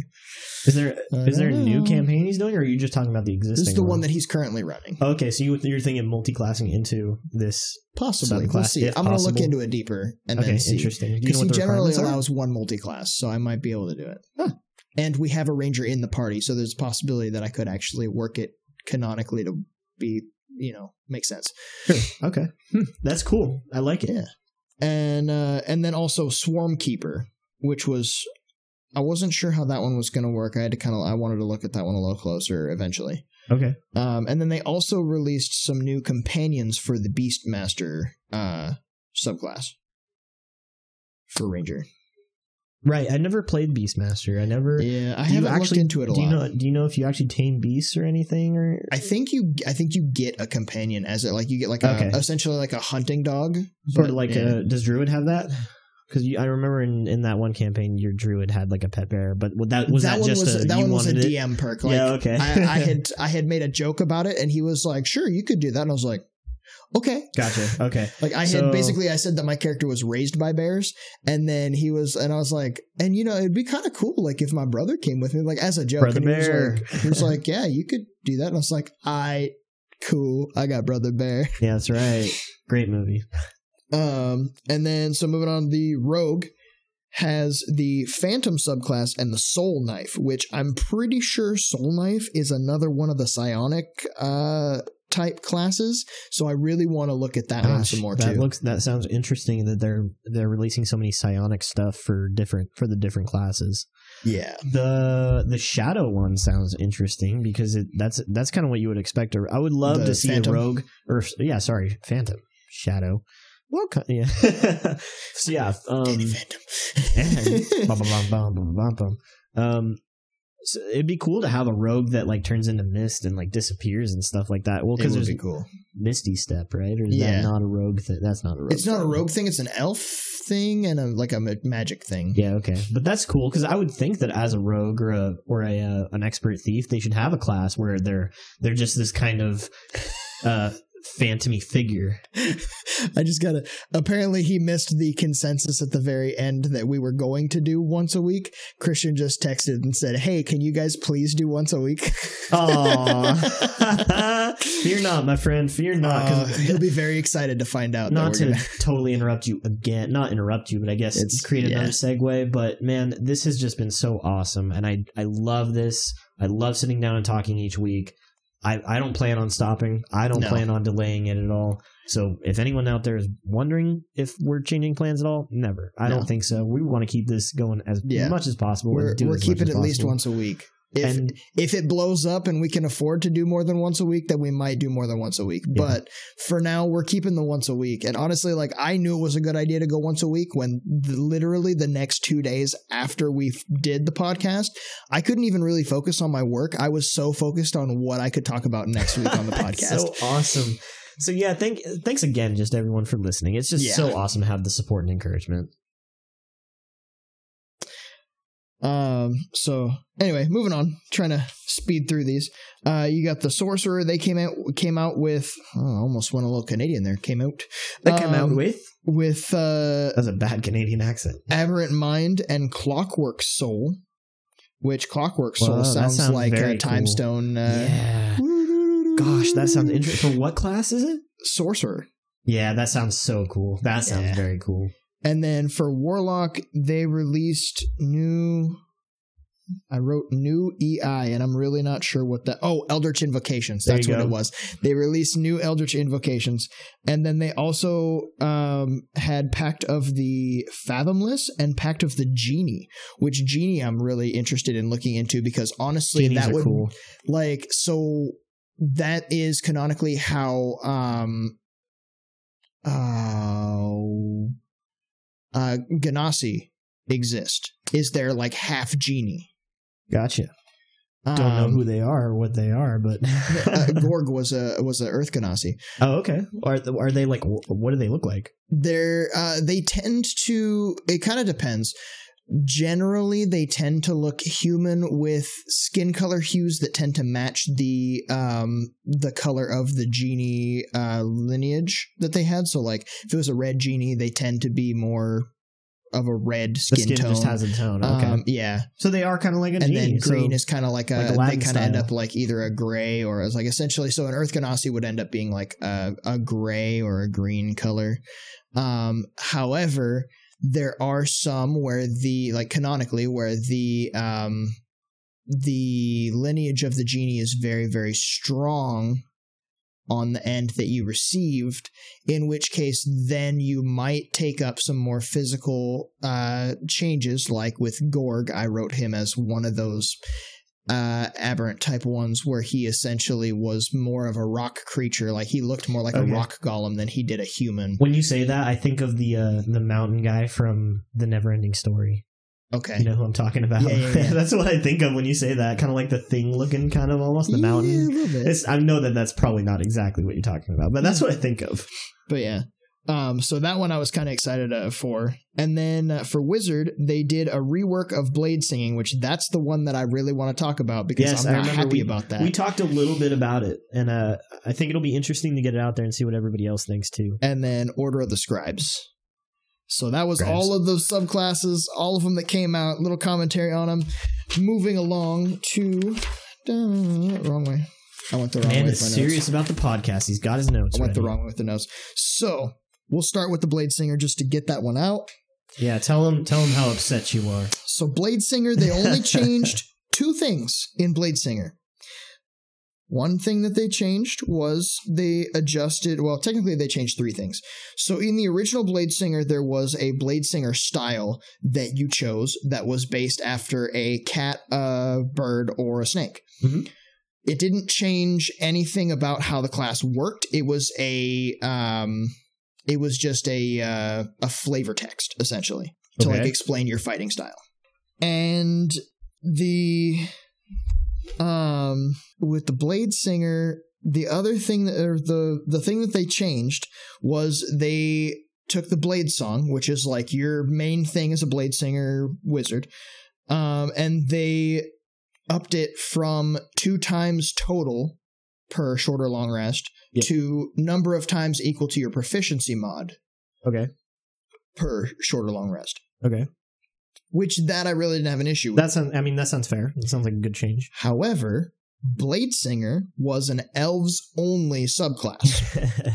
In this rework, they copy-pasted minus making the Blade Song better and said now other classes have begun to learn it. Now, my issue with that is everyone knows how elves tend to be a very proud race. They tend to be like the most quote-unquote racist of the races as far as the canon goes with how they are. But here's the thing that really got me, was when you read the old text for the Blade Singer or Blade Singing Wizard, here is the description that it gives for the standard Blade Singing deal. Blade Singers are elves who bravely defend their people and lands. They are elf wizards who master a school of sword fighting grounded in a tradition of arcane magic in combat. A Blade Singer uses a series of intricate, elegant maneuvers that fend off harm and allow the Blade Singer to channel magic into devastating attacks and into a cunning defense. And then it says, restriction, elves only. Only elves and half-elves can choose the Blade Singer arcane tradition. In the world of Faerun, elves closely guard the secrets of blade singing. Said it that way because version, I am overemphasizing this. They closely guard the secrets of blade singing. If you could see me right now, I'm doing the Italian "you're an idiot" handshake thing. He is so passionate about this. This is awesome. I was very upset about this. And then it mentions that your DM can lift the restriction if they feel that it reflects the story. Basically saying that the only way you can do this as not an elf is if your DM says okay. Uh-huh. Which, personally, I think they should have left it that way. The fact that they released something that was so closely guarded, canonically, by the lineage of the elves, tells me that it should have, based on the way canon goes, the way elves are, been watered down if it was a non-elf learning this. Because they would not have given 100% of the secrets belonging to the blade singing class to non-elves. They would have been like, period. They would have been like, yeah, sure, I'll teach you how to do it. And been like, here's how you do the blade song and a couple of other things. And that's about it. When in actuality, there was like another dozen things that they could have passed on. Mm-hmm. Because of the fact that then never would there ever be a non-elf that could best them as a blade singer. Right, because they didn't know all the secrets. Yes, because they're the proud race. They're the race that they're like, this is our thing and we are the best. Yes. That's how I would see it too. So, if I were an elf. People could disagree with me. You're absolutely free to disagree with me, but if it isn't the common take on it, because honestly, I'm sure there are a lot of people that are really happy that they don't have to play an elf to be a blade singer. Mm-hmm. But assuming it's not the popular opinion, hot take on the blade singing rework is that they did elves dirty, and that's crap. Yeah. Yeah. That's just me. I mean, there are other people that have probably agreed. I don't know what you think about it, Danny, but well, I mean, I think I get where they're coming from by changing it and expanding it to the other races to be able to blade sing. But I do agree with you that it's the elf specialty. Like it is their like you read, like you were saying, it's their secret, right? Mm-hmm. Closely guarded. They should be the ones proficient. They should be the ones, that are experts at it. Because you think that if you're an elf, you were raised to like know that, that's part of their culture. Yeah, if you were a blade singer, like if you were from a family of blade singers, you absolutely this was a heritage thing that you did not. It's literally the battle master for elves only. Yeah, so I guess applying it to like something else. Imagine you have a hamburger from McDonald's, right? Or maybe not a hamburger. Let's say you have some Mexican food from here in the States. Nothing like you would get in Mexico, right? We've been to Mexico. We know how it tastes. Totally different. Yeah. And that's because that's their culture, man. They're good at it. They're experts at it. And they pass those recipes down. Yeah. So of course they would be the best at it, not saying that anyone else can't get close, of course, but I think that's how they should have done it in the game as well. So I agree with you. It's an odd move to make. I think that's a very odd move according to the lore. Maybe they're just kind of moving away from official lore and stuff, but I don't know. I agree with you. Yeah, maybe. Anyway, and then the other one that I wanted to talk about was the Twilight Cleric. That was because everyone who knows me as far as D&D goes knows that clerics are very near and dear to my heart. And so that was something that I wanted to kind of look at, just because I was like, I knew that it was a UA long before they released it in tashas. So really quick, explain what UA is, both for Unearthed me and Arcana. for some people. Okay. Yeah, so Unearthed Arcana is basically, it's like a playtest for Wizards of the Coast. So like they release it as an Unearthed Arcana, which is just it's a playtest material. You can use it if your DM allows it. However, technically it's not an official release until it goes into a book. Got it. Okay. So they had a Twilight Cleric UA that they released, which I went and I found the PDF in my archives, and I dug through and I grabbed screenshots of things that were different. And if I couldn't get them all in one shot, then or if I couldn't get them in a tight shot, then I screenshotted and then highlighted. So one of the first things that I noticed that changed was when you're going through, that's the order domain. We don't care about that because it didn't change. Where'd it go? There it is. Twilight domain. So the first thing that changed is in the UA, the domain spells are different from what's in tashas. Okay, yeah. So in the playtest material... Ooh, cool. So they changed some stuff. Let's hear it, because... So, really quick, I was going to pick the Twilight Cleric for your campaign. Yeah. But I kind of read things, and I was like, I just didn't like what it was. So Twilight's actually kind of cool. I want to hear it. Let's hear it. So... First things first, the change of the domain spells. That's exciting. So first off, you have Fairy Fire and Sleep. That one was the same both ways. Okay. So first level, you get Fairy Fire and Sleep.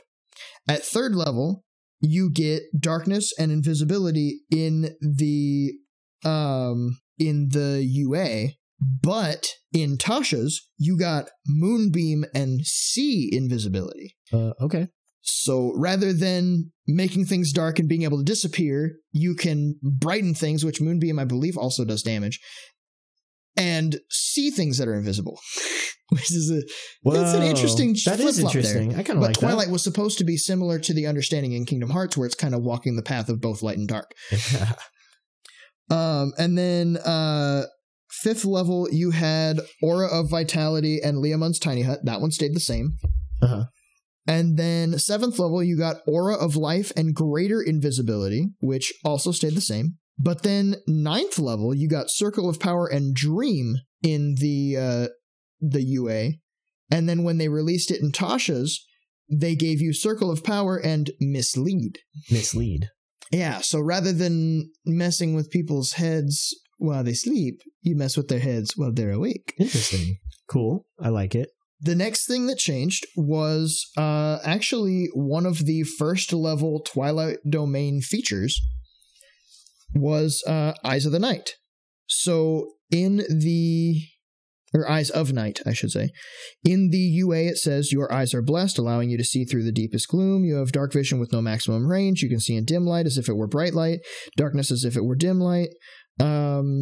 As an action, you can magically give the benefit of this feature to any number of creatures you can see within 10 feet of you, and the shared benefit lasts for 10 minutes. You can extend this benefit a number of times equal to your wisdom modifier, and you regain all expended uses when you finish a long rest. Now, Eyes of Night still gives you dark vision. However, it does give you a range. When they released it in Tashas, it was a 300-foot range. Instead of just being able to see in the dark, you can only see 300 feet. 300 feet's a lot, though. That's still pretty far. You might as well be. Yeah, for the most part, it's kind of no maximum unless range, you're trying honestly. to look at like. Yeah, unless you're trying to look across a plains, like you're probably not seeing 300 feet anyway. Most of the time, it's like caves and stuff. Yeah, and then it also upped it from 10 minutes to, I believe it was an hour. Yeah, for 1 hour. So they upped the time. They shortened the distance to 300 and then upped the time to an hour. Interesting. I mean, cool. Everything else was the same. Okay. Huh. And then the next thing was the channel divinity ability. They adjusted that. So So tell me what that is, because I know my Peace Domains one, which I like. So this one I think is one that I read about in the UA, and I didn't like it, I don't think. So the UA was, you can use your channel divinity to refresh your allies with Soothing Twilight. As an action, you present your holy symbol, and a sphere of twilight emanates from you. The sphere is centered on you, has a 30-foot radius, and is filled with dim light. The sphere moves with you, and it lasts for 1 minute or until you are incapacitated or die. Whenever a creature, including you, ends its turn in the sphere, you can grant that creature one of these benefits. Either give it 1d8 temporary hit points, or end one effect causing it to be charmed or frightened. Now, on here, they kept the end one effect on it causing it to be charmed or frightened. However, they decreased the amount of temporary hit points from 1d8 to 1d6. That's all they did? And I believe that was, let's see, last for 1 minute. Yeah, that was the only thing that changed. Well, why would they do that? Because honestly, the 1d8 temporary hit points, I just don't feel like that's very strong. Well, if you think about it this way, so here's how temporary hit points work. So they don't stack. Yeah. So anytime you're granted temporary hit points, it takes over, essentially. What do you... So like the old temporary hit points is gone, and the new temporary hit points takes its place. Oh, wait, never mind. Not like armor. So let's just say you took damage, but you didn't take the full temporary hit points, and then you end your turn in the sphere, you roll another d8. You get those hit points back. Oh, so it becomes that number. So that's why I didn't like it. Unless it ended up being less, yeah. So because very quickly it could adjust. Yeah. That's funny. Okay, very cool. So, then. But also, like, honestly, like 1d8 to 1d6 really isn't that big of a difference. No. Oh, plus your cleric level. My bad. Oh, so there it is. That's the one that I missed. So 1d6 plus your now. Cleric level versus 1d8. Yeah. So that makes a lot of sense. They kind of balance a little bit. Tried to. Yeah. I think the purpose there was to make it more consistently not one. And is I'm trying to remember if it said it or not. Does that barrier of light or whatever, does that grant luminance and darkness? If that's the right word. Sphere of twilight emanates from you. The sphere centered on you has a 30-foot radius and is filled with dim light. Dim light. So you could... so technically anything hiding in the dark probably wouldn't surprise you then. Yeah. Probably. Yeah, because you'd be able to see it unless it's behind something. Yeah. Right. That's pretty good then, actually. Yeah. And then the next one, this one's actually a big one because they changed the name. Really? Okay. Yeah. Go for it. You're holding me in suspense now. So in the UA, it is Steps of the Brave. Okay. And it is, you draw strength from your connection to Twilight, and you find yourself at home within its dark embrace, gaining 2 benefits. You have advantage on saving throws against being frightened, and if you are in dim light or darkness, you can use a bonus action to magically give yourself a flying speed equal to your walking speed until the end of your next turn. I played with someone who played a Twilight Cleric while it was UA before it was released in this. So I recognized the differences a little bit just by reading through them. And so that was the old version. Yeah, that's the old version. Okay. The new version is called Steps of Night. Whoa. And it is, you can draw on the mystic power of night to rise into the air. As a bonus action, when you are in dim light or darkness, you can magically give yourself a flying speed equal to your walking speed for 1 minute. You can use this bonus action a number of times equal to your proficiency bonus, and you regain all expended uses when you finish a long rest. What? So basically, it takes away that bonus of advantage on saving throws against being frightened. Yeah, sure. Well, no, because doesn't the Orb of Radiant, the Channel Divinity ability, doesn't that grant you an ability to be frightened because you're in it? No, that one allows you to end an effect causing charmed or frightened. Oh, end an effect. Oh, okay. So it doesn't on someone who ended their turn in the sphere. That's still pretty good, though. I feel like that's...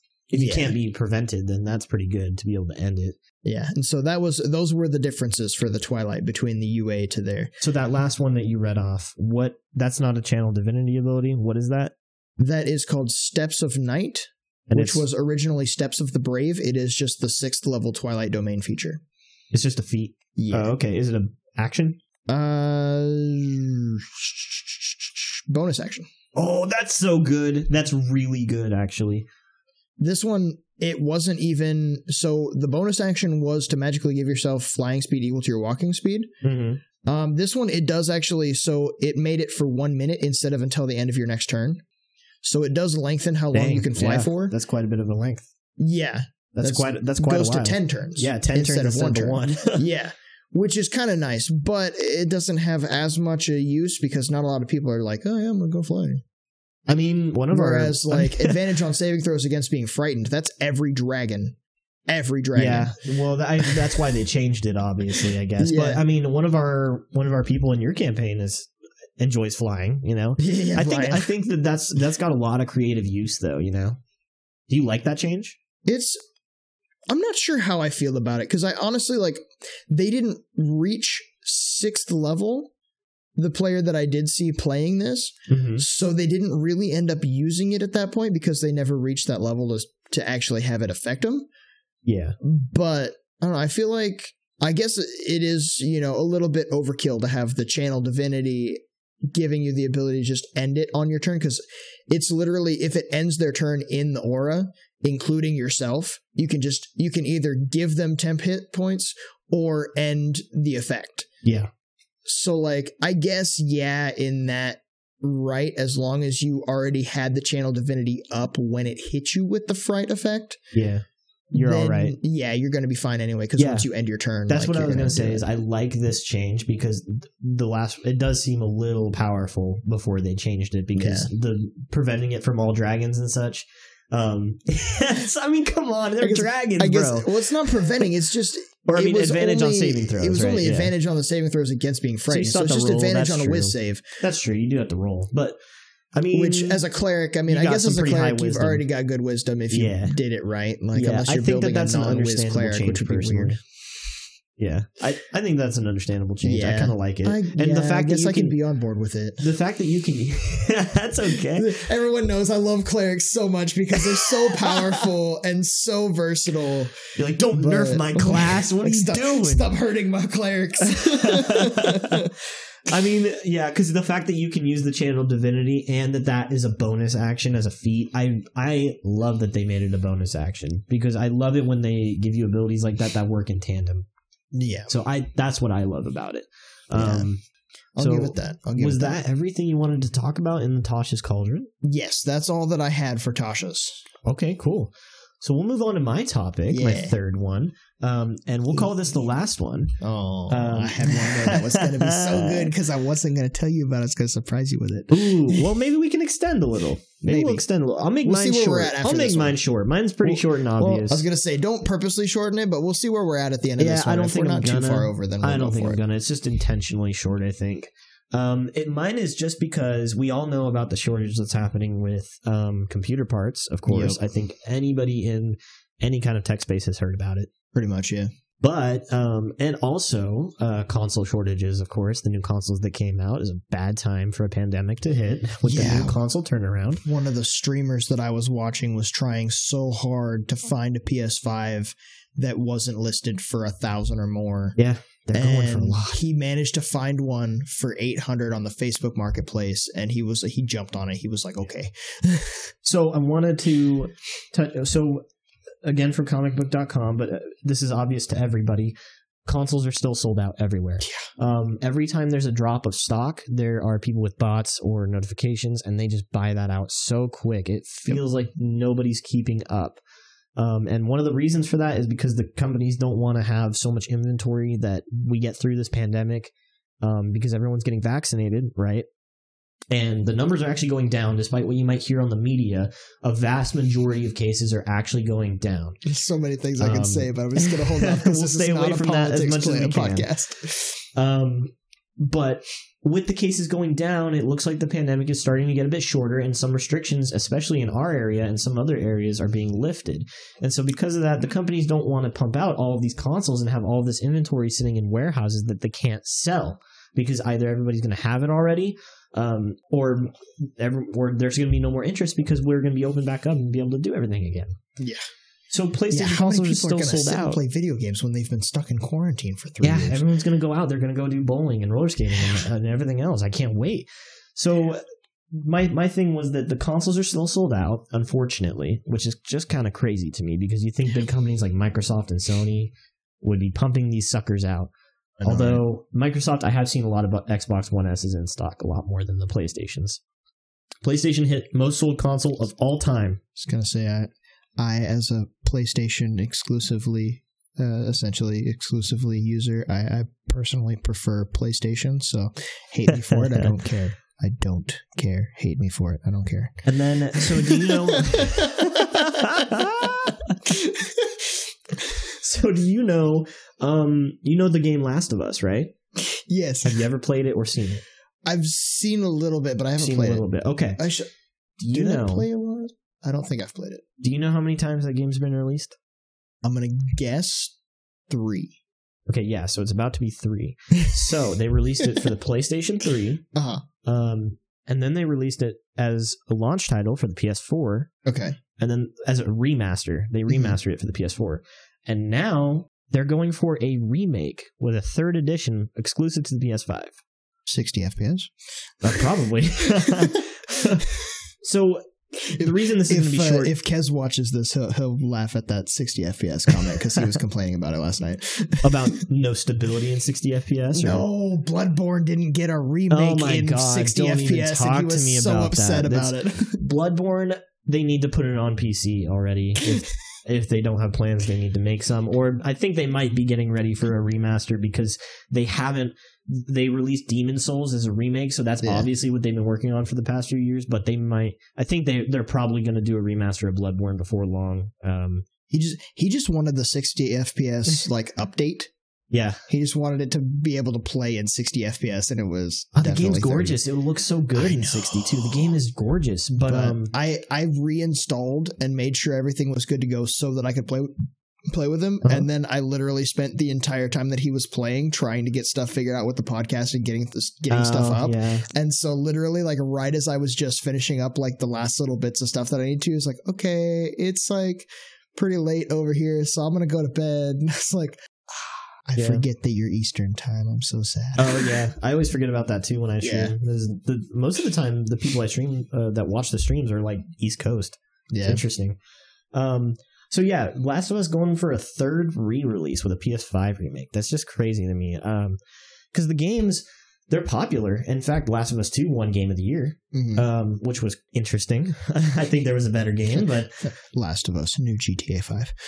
Yeah, just re-release it for the next console. It's fine. But I think that let it go, man. I think Last of Us has had enough.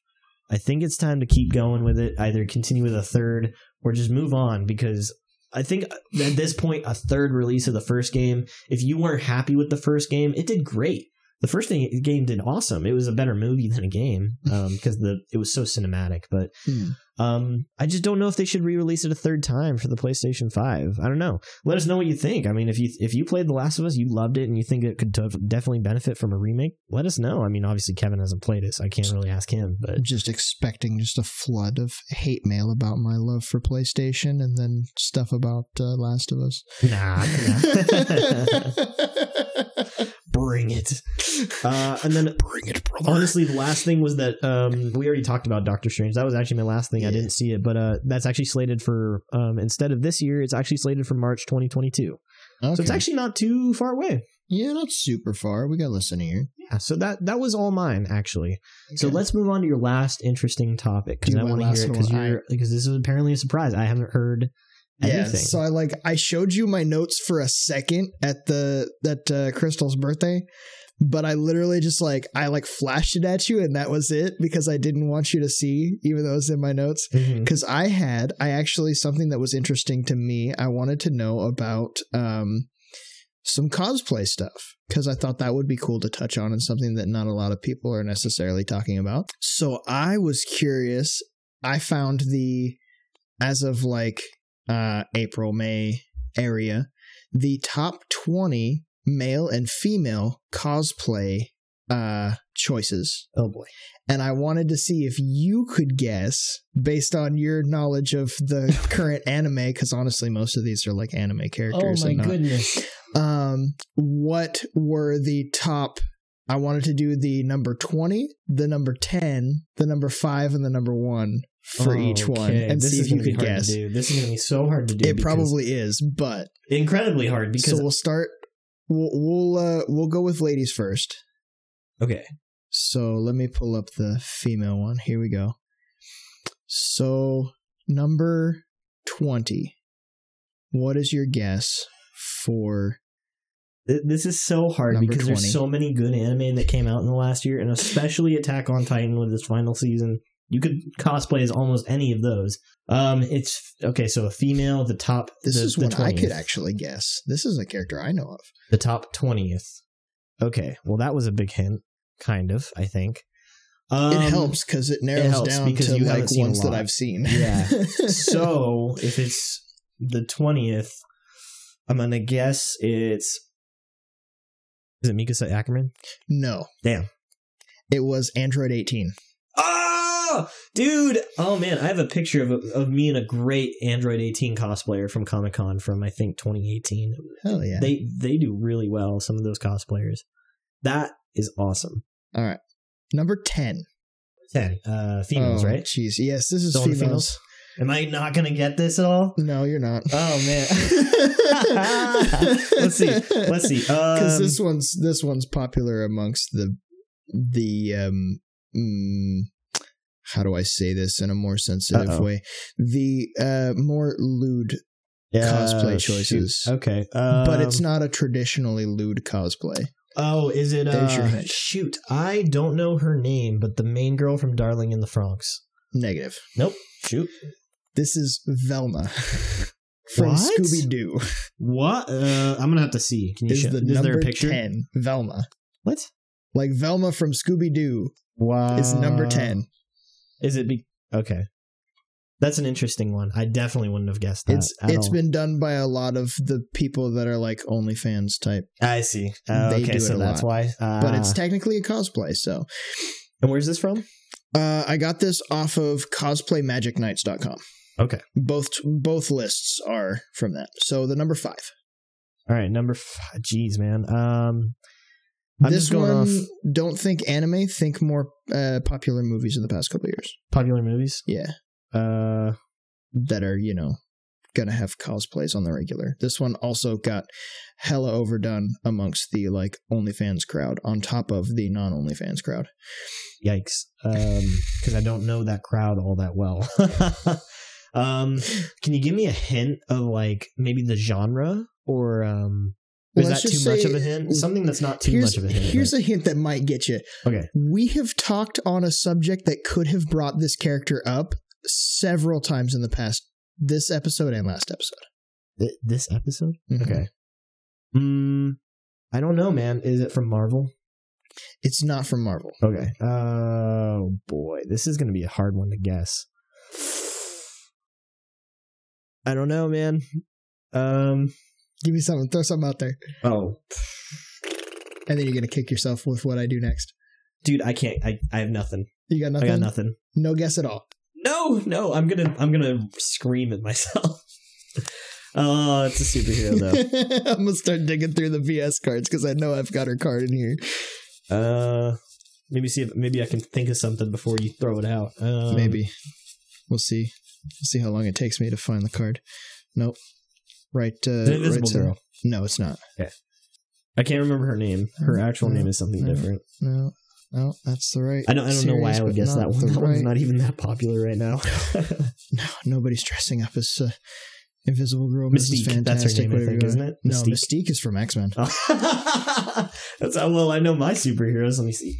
Oh my goodness, the Incredibles lady. That's right. Or wait, oh no. Oh my gosh, what am I thinking of? No, I saw the red. It's Harley Quinn. It was Harley Quinn. Yeah, of course. Is it this Harley Quinn or is it the Harley Quinn from Suicide Squad? Yeah. Both. Whoa. Well, that's but quite the Suicide Squad one was the one that was overdone by the OnlyFans crowd, and then the actual Harlequin one was more. I never would have guessed that. I never would have guessed that in a million years. I honestly could have. It just was not in my because we've mostly been talking about Marvel. So yeah.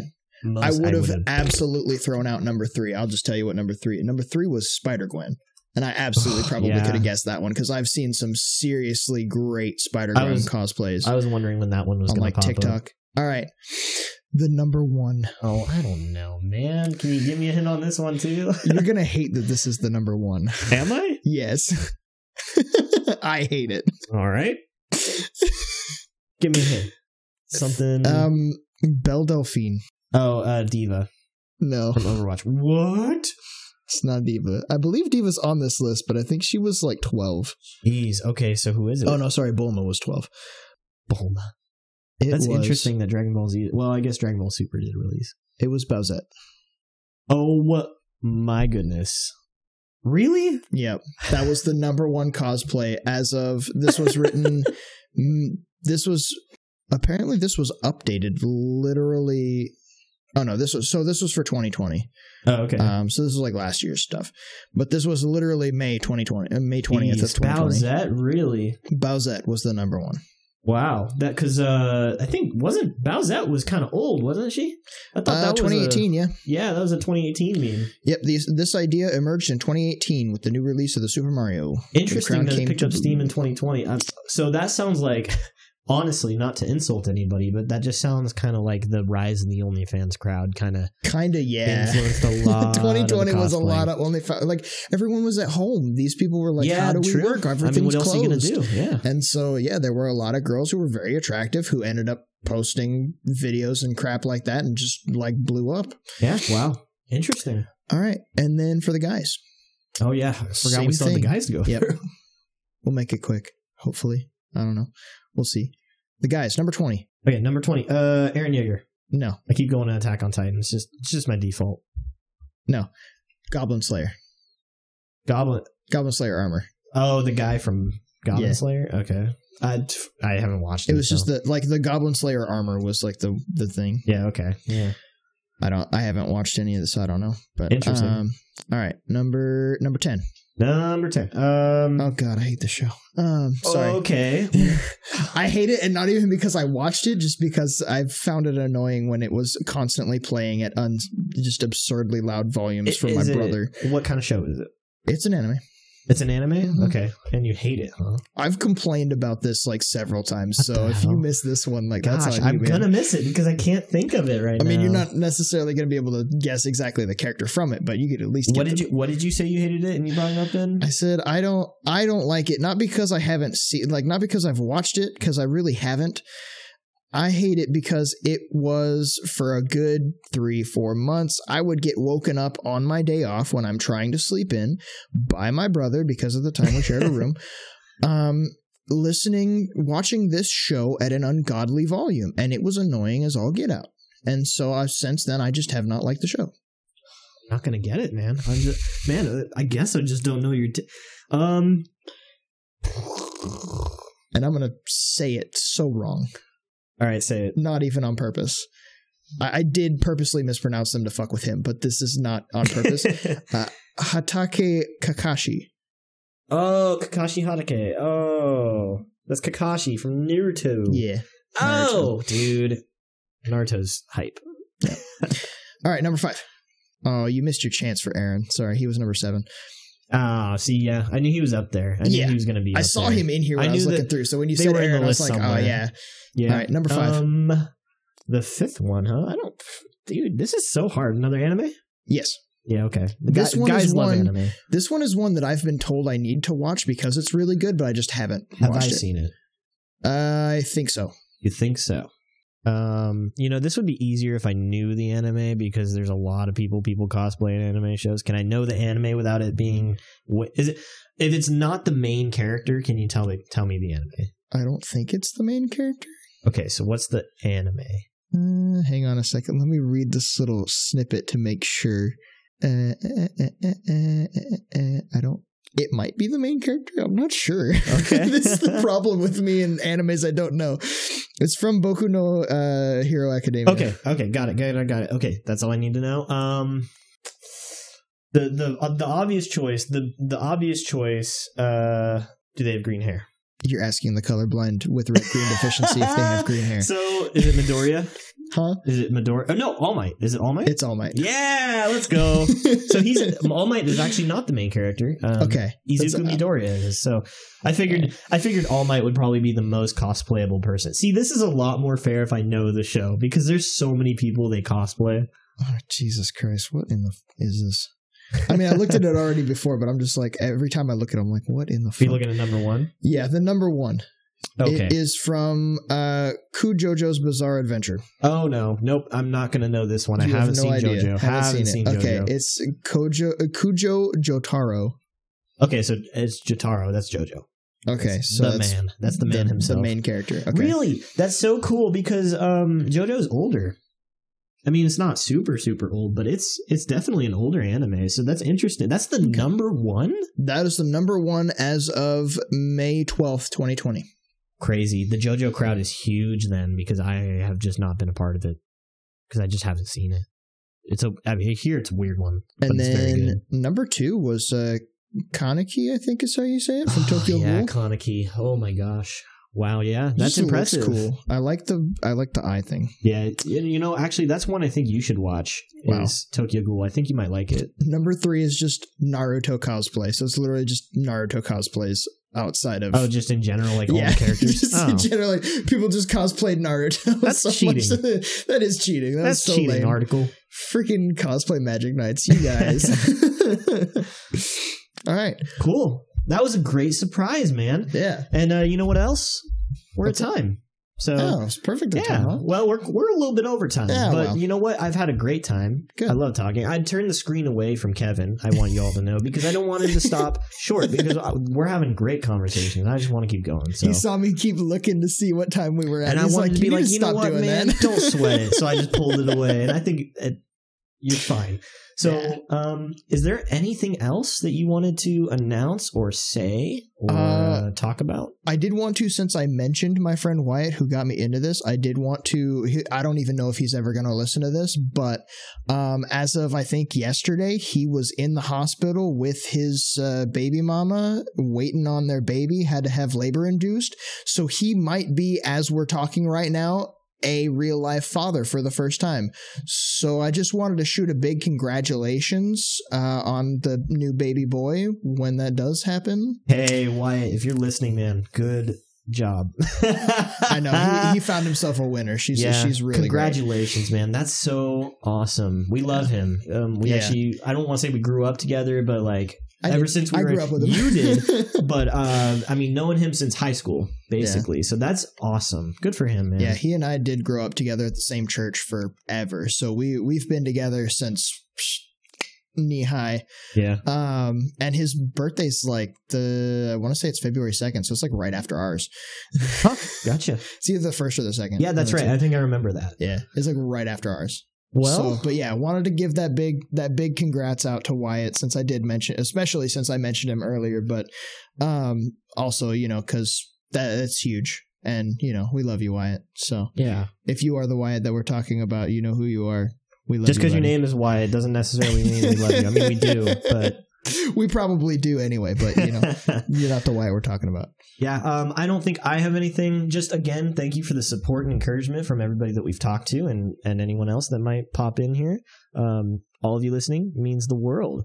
So without further ado, I think that's going to be a wrap tonight, you guys. So thank you all again for listening. We'll be back again next week. So yeah, stay safe, stay happy, and stay nerdy, everybody. Have a good night.